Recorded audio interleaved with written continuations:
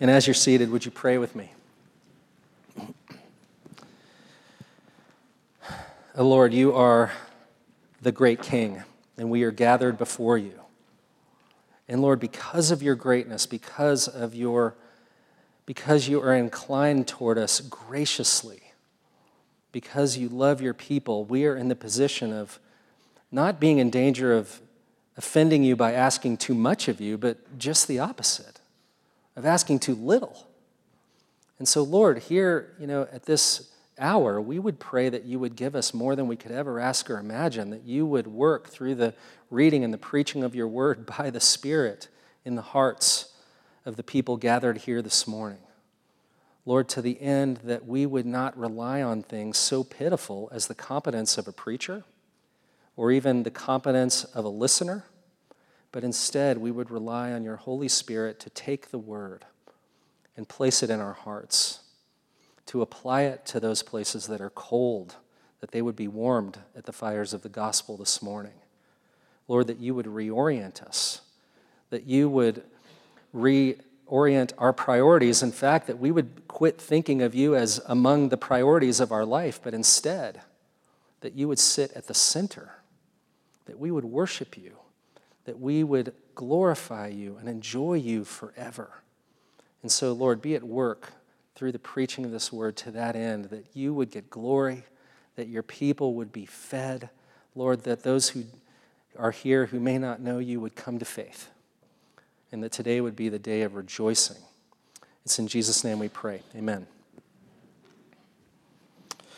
Well, it's been, as been repeated so often, it's almost cliche. It's been a strange year. And, one of the stranger kind of trends that took hold during the COVID pandemic was the singing of sea shanties on social media.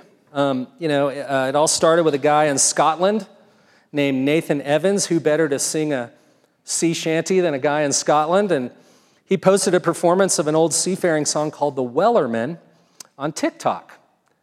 And very quickly, this thing garnered over 65 million views around the world. It spawned hundreds of variations. It even created a whole new musical genre that you're probably all well aware of called shanty talk. And, as these things gain traction, you kind of have to step back and go, well, why this? Why this trend? Why weren't people pouring buckets of ice water over their heads or swallowing goldfish, but instead, singing sea shanties? And the consensus seems to be that at the height of the pandemic, people became deeply hungry for connection. The dangers of isolation, right, were deeply felt in the time of COVID. And people needed connection, but connection of a certain kind, connection that acknowledged, we're in this struggle together, but we're headed somewhere together. We haven't lost hope. And it turns out that nothing kind of fits the bill better for that frame of mind than a good old sea shanty. Because sea shanties are sung by people under harsh conditions, under threatening conditions, usually because they've been pressed into a situation they didn't want to be in the first place, kind of like COVID. And, critically, the structure of these songs, the way they're put together in tempo and melody and lyrics are designed for that connection. They're designed for participation.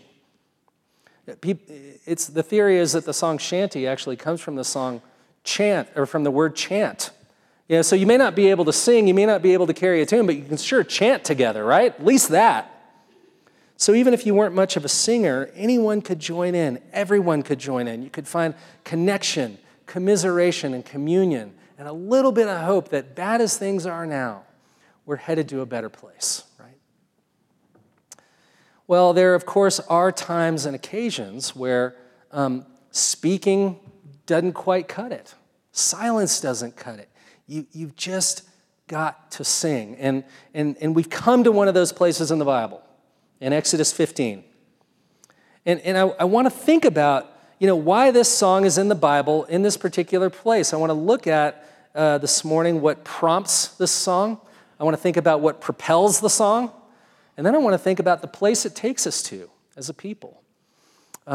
So for starters, what prompts it? Why at this particular chapter in the story of what the Lord has done and is doing among his people, is there a song? Songs are always prompted by something, right? They're birthed out of some kind of experience. Whether you've fallen in love or fallen on hard times, it's always the case that there's some event, something has happened that's been critical to the creation of a song. I've been binging this McCartney 3-2-1 series on Hulu. Anybody watch that? That's basically the whole thing. It's just Paul McCartney sitting there in front of a soundboard with Rick Rubin talking about what birthed the songs of the Beatles, all the stories behind what got them written in the first place. Well, in fact, that is the case here. There would be no Exodus 15 song were it not for an Exodus 14 salvation, right? That's what prompted the song. And that whole thing is summarized in dramatic fashion at the end of chapter 14, which we looked at last week, where it says this: "Thus the Lord saved Israel that day from the hand of the Egyptians. And Israel saw the Egyptians dead on the seashore. Israel saw the great power that the Lord used against the Egyptians, so the people feared the Lord, and they believed in the Lord and in his servant Moses." A great salvation, and then song. Deliverance, doxology.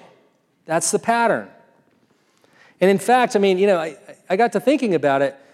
Church is a place of song, is it not? It's kind of the one gathering where, just a very substantial part of us getting together here week in and week out is singing. You don't show up at a restaurant and then everybody sing together, generally speaking. You don't go to the movie theater and after the previews and before the movie break into song together, but we do that here.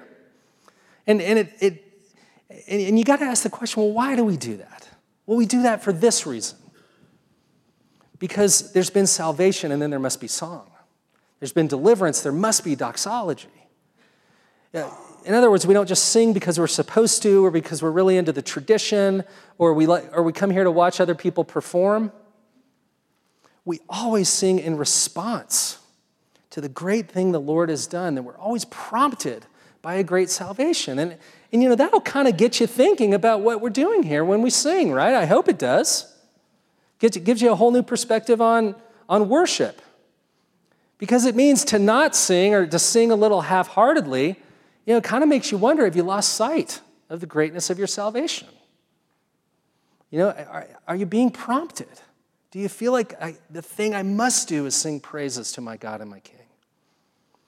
Arguably, the greatest hymn writer of all time was Charles Wesley. Nobody's made a full, accurate account of how many songs he's actually written, but they know that he wrote at least 6,000 hymns. And not least of which, Love Divine, All Loves Excelling, Jesus, Lover of My Soul, Hark the Herald Angels Sing. And of course, with someone that prolific, the Methodists decided we've got to put a hymnal together to collate all these. They're amazing. And his brother John wrote an introduction to the hymnal with really a wonderful, I think very applicable thing. I'd commend you to look it up on the internet and just read it before you come to church. It's all full of instructions about how we ought to engage in singing at church. But among other things he says is this: sing lustily and with good courage. Beware of singing as if you were half dead or half asleep, but lift up your voice with strength. Be no more afraid of your voice now, nor more ashamed of its being heard than when you sang the songs of Satan. And above all, this is his concluding thought, sing spiritually. Have an eye to God in every word you sing. Aim at pleasing him more than yourself or any other creature. In order to this, attend strictly to the sense of what you sing, and see that your heart is not carried away with the sound, but offered to God continually. So shall your singing be such as the Lord will approve of here and reward when he cometh in the clouds of heaven. Now, you might have noticed, at the end of chapter 14, it was said that everyone believed in the Lord and also in his servant Moses, and yet, when you get to the song, Moses isn't mentioned once in this song. Not even once. Because why? Because it's a song of praise to the Lord alone. It's what Wesley describes in his instructions. It's song with an eye to God in every word they sing, right? So you don't turn to Exodus 15 and read that after crossing the Red Sea, there were high fives all around, right? Or that Moses, was presented with a plaque for excellent leadership skills. There is instead an outburst of praise, entirely and exclusively to the Lord as king, as the one who's gotten victory over Pharaoh and his army. And again, in light of the great thing the Lord has done, you have to ask the question, could it have been any other way? It would have been wrong to not sing at this point, right? You can't not sing here. It got me thinking, corny as they are, the old musicals, from the 40s and the 50s, they got this exactly right. Someone falls madly in love, they met the person of their dreams, and it goes right into song.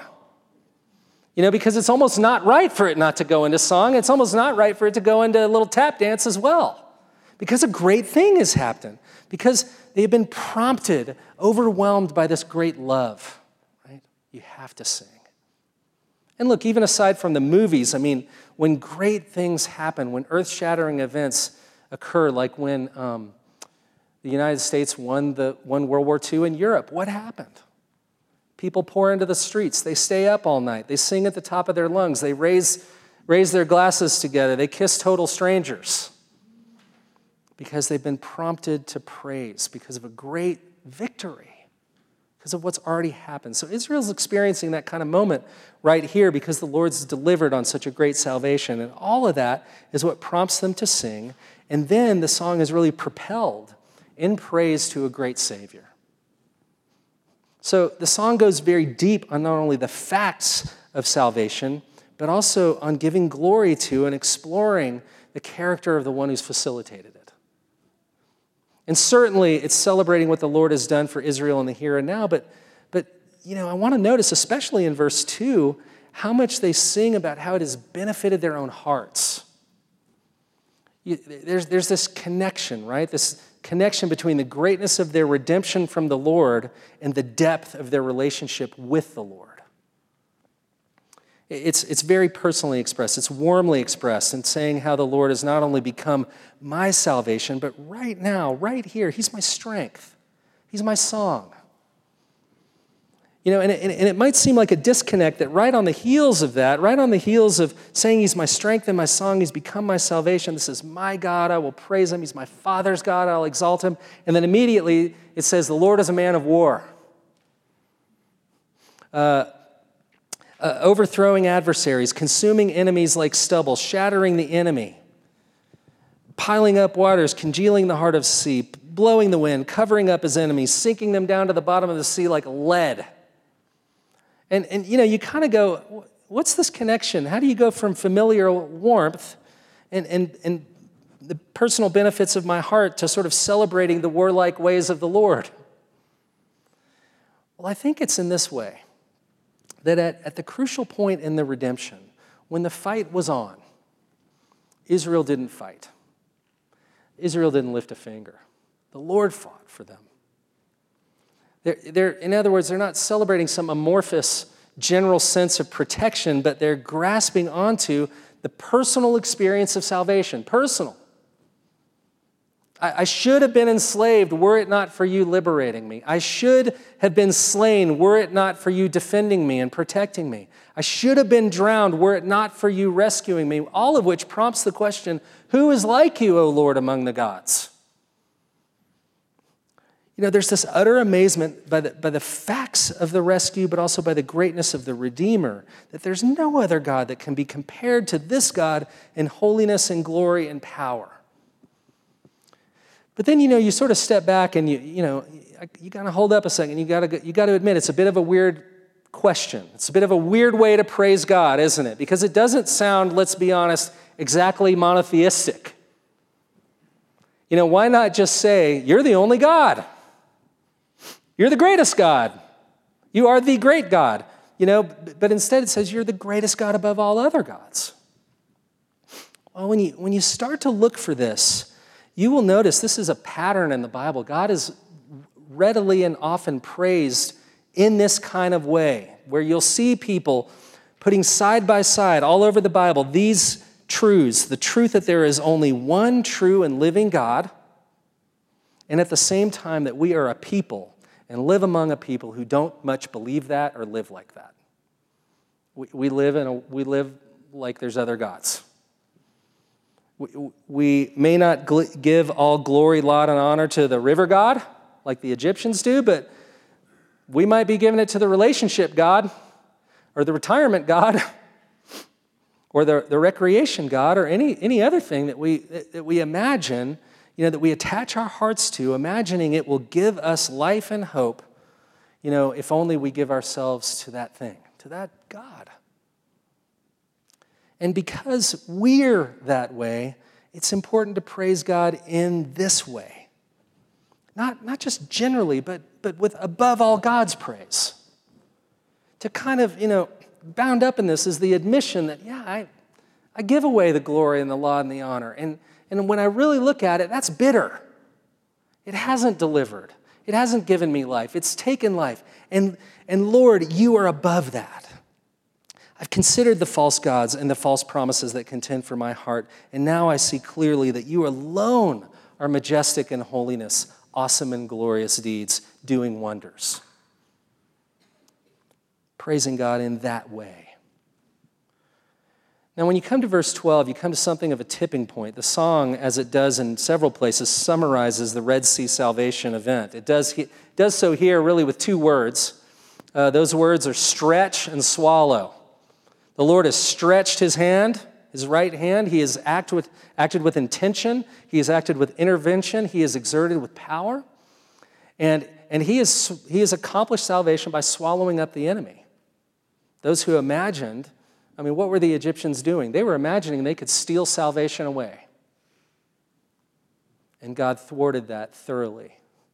But it's also at this point where the focus shifts away from what God has done to what God will surely do. And this deserves a little bit of nerdy linguistic explanation. Give me 20 seconds on this. I just want to tell you, I work very hard to not get all of you. I'm the weird one. I care about this stuff. But this is important. I'm going to explain it. The translation we're reading from doesn't translate these verbs as future tense verbs, but instead as past tense verbs. So what we read earlier was the Lord has led, he has redeemed, he has guided, so that the people have heard. But this linguistic thing that's going on here is worth our attention because the verbs in this sentence aren't, in fact, in the past tense. They're not in the future tense. They're not in the present tense. They're in the perfect tense. And it's very common in the Hebrew language to use the perfect tense in this particular way, to indicate future events that even though they've yet to come about, they are as good as done. And that's important because that is consistent with the character and the nature of the God who is being praised here. That he is perfectly faithful in the past, and his faithfulness in the future is as good as done. So this song has two halves, what God has done already and what he will yet do, which is as good as done. So the hope expressed in the second half of the song isn't sort of rooted in this wishing upon a star, the future's so bright I gotta wear shades. No, it's rooted in the conviction that the Father is utterly faithful. And that faithfulness is described here really richly in praising the Lord as one who leads and who guides in his unfailing love and in his strength. Of course, we know God leads. He's just done that. He's done that. He's taken them out of slavery. He's away from pursuing chariots through waters that have just swallowed up the enemy, out of slavery into freedom, out of death into life. But he's also, the lyrics of the song here want to point out another dimension to this, that he's not only led, he's guided. And guiding is similar, but not exactly the same. Guiding is leading, but with care. Guiding is leading, but with great help. Guiding is leading, but with sympathy. A good guide will take into account the fact that you're not that great of a hiker. we'll help you along. We'll help you learn how to paddle. We'll not only just be in front of you so that it's up to you to keep up, but we'll guide you along. There's almost something of counseling in this, right? Coming alongside. So that it's not enough simply to say that his people have been led out, so that the song, prompted by a great salvation, propelled by praise to the Savior, moves people to an actual place as they're guided on, as they're guided in, as they're guided into what's called here God's holy abode. Just a fancy word for his house, where he lives. And we need to take this in the most expansive sense. To speak of God's holy abode is not just to speak to a destination. It's really to speak to a destiny.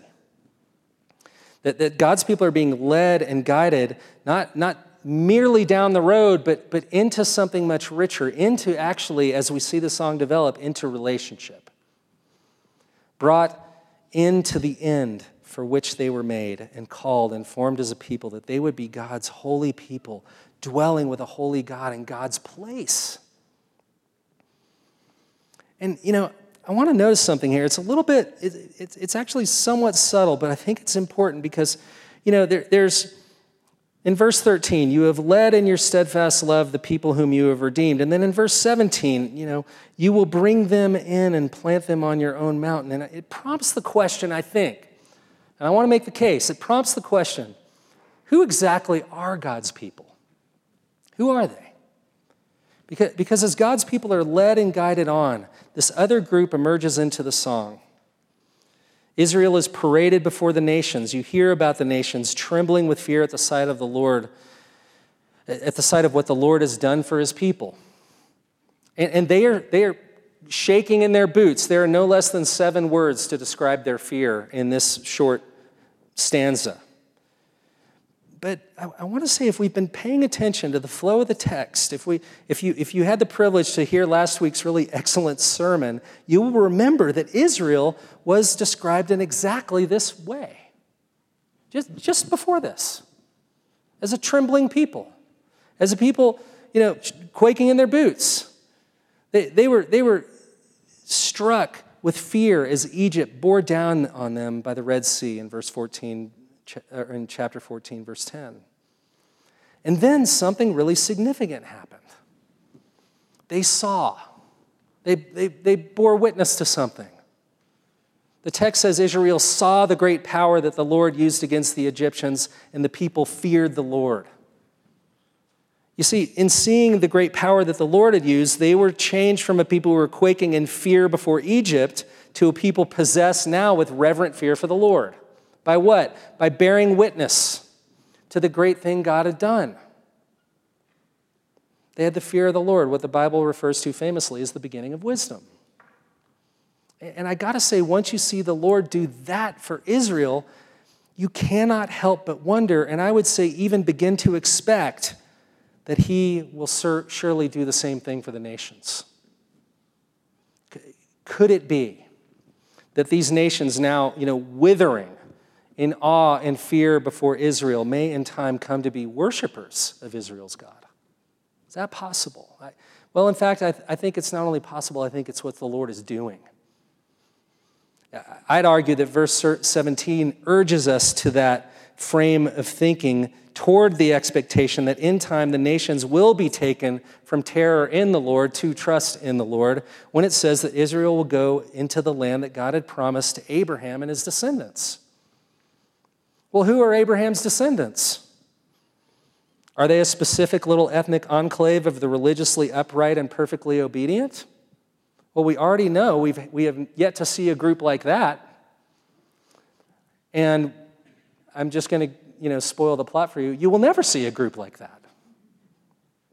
In fact, the Lord, the people whom he has just brought through the Red Sea, he has already begun to bring in the nations. Back in chapter 12, verse 38, we were told that those led out of Egypt were a mixed multitude. Jews, but also Egyptians. Also people from the nations who did what? They saw. They saw what the Lord did, and they believed. They went from terrified fear to reverent fear. course, Paul says of this promise to Abraham in his letter to the Galatians that it is those of faith who are the sons of Abraham. And the Scripture, foreseeing that God would justify the Gentiles by faith, preached the gospel beforehand to Abraham, saying, in you shall what? All the nations be blessed. Here's all the nations. We have a little snapshot here, but what may the Lord do? So as God's people parade before the nations, what a witness of redemption, right? Here's a people who didn't fight for their freedom, who didn't lift a finger for their freedom, wildly even fought with some ferocity against their own liberation. And yet the Lord led, guided, saved, rescued by grace through faith. What a picture. What a witness. What else would have the power to move you from desperate fear to dependent fear upon the Lord, reverent fear? And now they're not going to get, as they go, as they're led, they're not going to go just grab the land that's been promised to them, but as it's put in verse 17, God will bring them in. God will plant them. That's kind of a striking way to put taking possession of the place to which God is calling them, because to be brought in means the Lord isn't breaking in from the outside. He is already on the inside. He's calling them to come on in to the place where he already is, into the place that is his own, into relationship with him, into faith in him, to see that, indeed, as they sing here, there is no other God. You are the great God. That's why the place is called the Lord's abode, his sanctuary, his house, the place his hands have established. He, it turns out, is glad to give them what he already owns, where he already is. And of course, there will be no shortage of drama involved in entering the land. Read on in Exodus and in Joshua, and you will see that story. But here's what's true of Canaan. Not only did it not belong to the Canaanites before Israel entered it, it doesn't even belong to Israel after they take it. It belongs to the Lord. That means they're not there by divine right. They are there by divine gift. And they will remain there. And that place will always remain under divine ownership, right? So it isn't about real estate. It's about relationship. And it's about living in relationship with the Lord as his own people. And it's on that note that the song actually reaches its climax. And I think it's hard to overstate the importance of verse 18. It's a seminal moment in the Scriptures because this is the first place in the Bible that announces the kingdom of God. Now, one way to read it is like this: the Lord will reign forever and ever. But the way it ought to be read is the Lord will reign forever and ever. The Lord. No other gods. That is to say, the Lord will reign. Not Pharaoh, not Baal, not any of the gods reign, but that the Lord has demonstrated that he reigns now, he has reigned forever, and he will reign forever. Now, it's important to say claims to kingship are no small thing. The most treacherous thing the early church ever did was to say simply, Jesus is Lord. Sounds like no biggie. Rolls off the tongue. Makes a good bumper sticker. Refrigerator magnet. But to say Jesus is Lord is to say at the same time no one else is. It is to say that he rules and that he reigns. He is in possession of all power. He is in possession of all things. And so when Christians said that, the Romans rightly understood this to be more than sloganeering. They understood it to be seditious. They took it to be a statement about the world and our place in it, because every Roman coin had stamped on it the counter-assertion that, in fact, Caesar is Lord, that he's in control of history, that he must be given all glory, laud, and honor, that, this is his realm. We live by his rule. The future is all about him. We're living in his world, and the rest of us are just paying rent. He will never give away what belongs to him, but will extract from your life whatever is necessary to sustain his rule. So to say Jesus is Lord, to say the Lord will reign forever and ever, is to make the radical claim that he is king, that he is sovereign, that he will have the victory, and that he will countenance no rivals. So there's no more deeply penetrating claim than that, because there's more going on here than, again, just stating the facts of the Lord's kingship. We also learn of how his kingly reign functions. And I want to say it is utterly shocking, scandalous. The question is still out there, isn't it? Who is a God like you?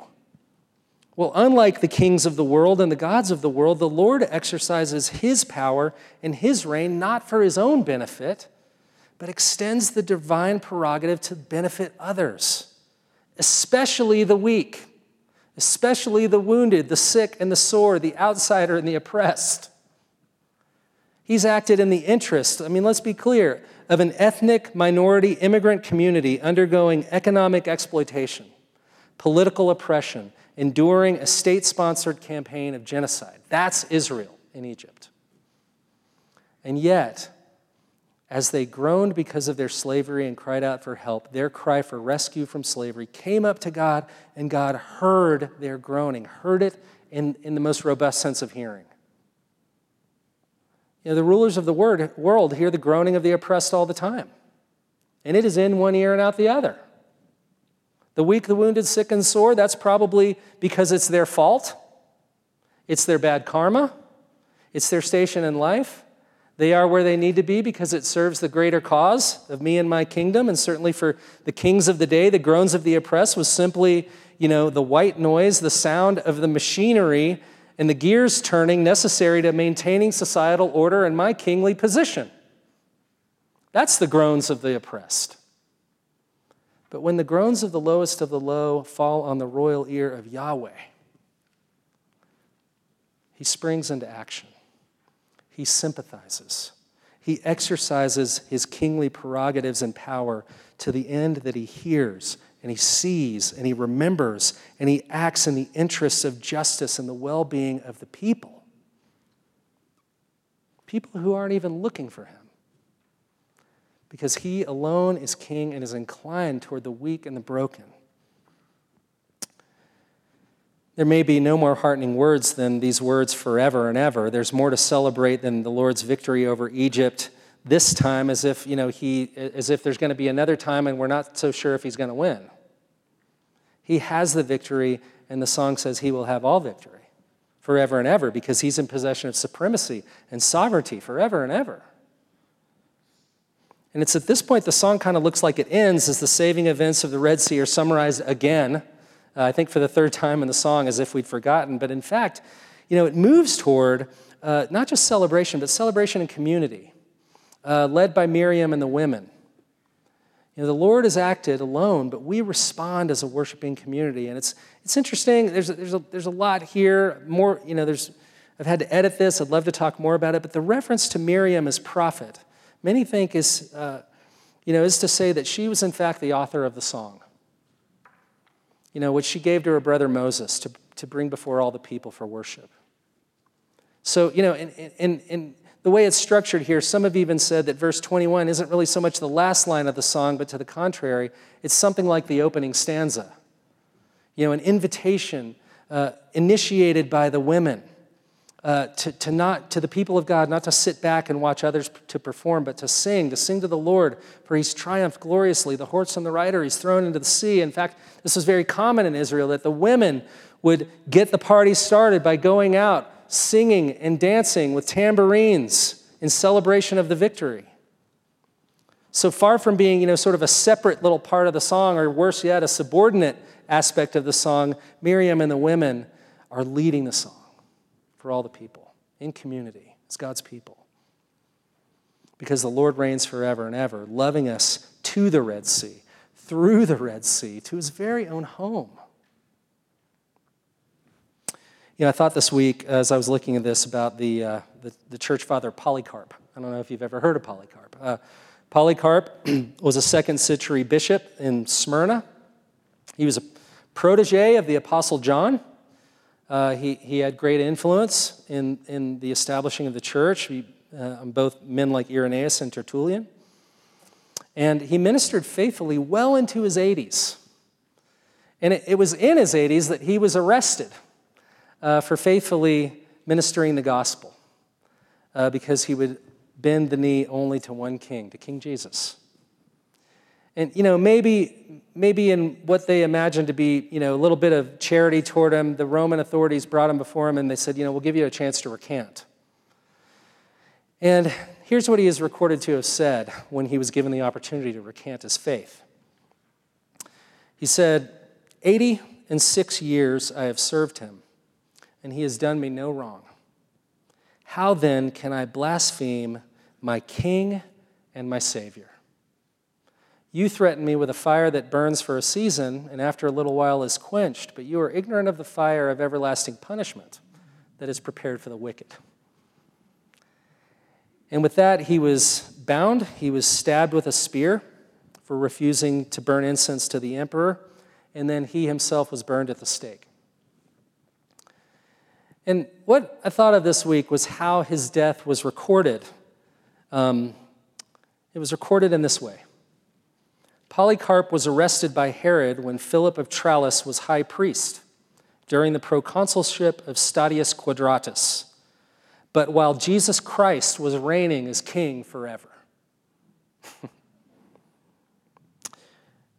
I don't know what you've been through, where you are right now, and none of us knows what's coming.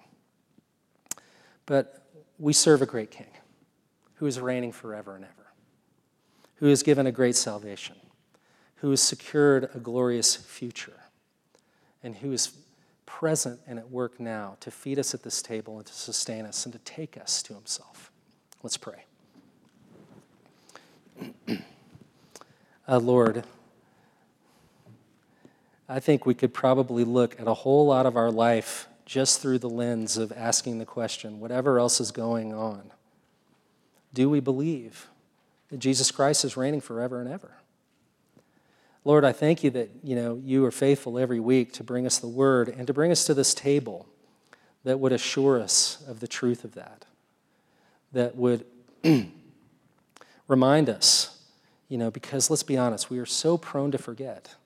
We are so prone to diminish the greatness of your kingship, and we're prone to elevate, ourselves and imagine that somehow we can make a life for ourselves. And so you're good to bring us here, to feed us with the word, to do what we prayed about before, to really get into our hearts and to reorient us around the gospel, the good news of Jesus Christ, and, Lord, to bring us here to the table, a table where, you don't make demands of us, but you remind us that, in fact, all the demands have been met for our redemption, where you again, call us to praise you, to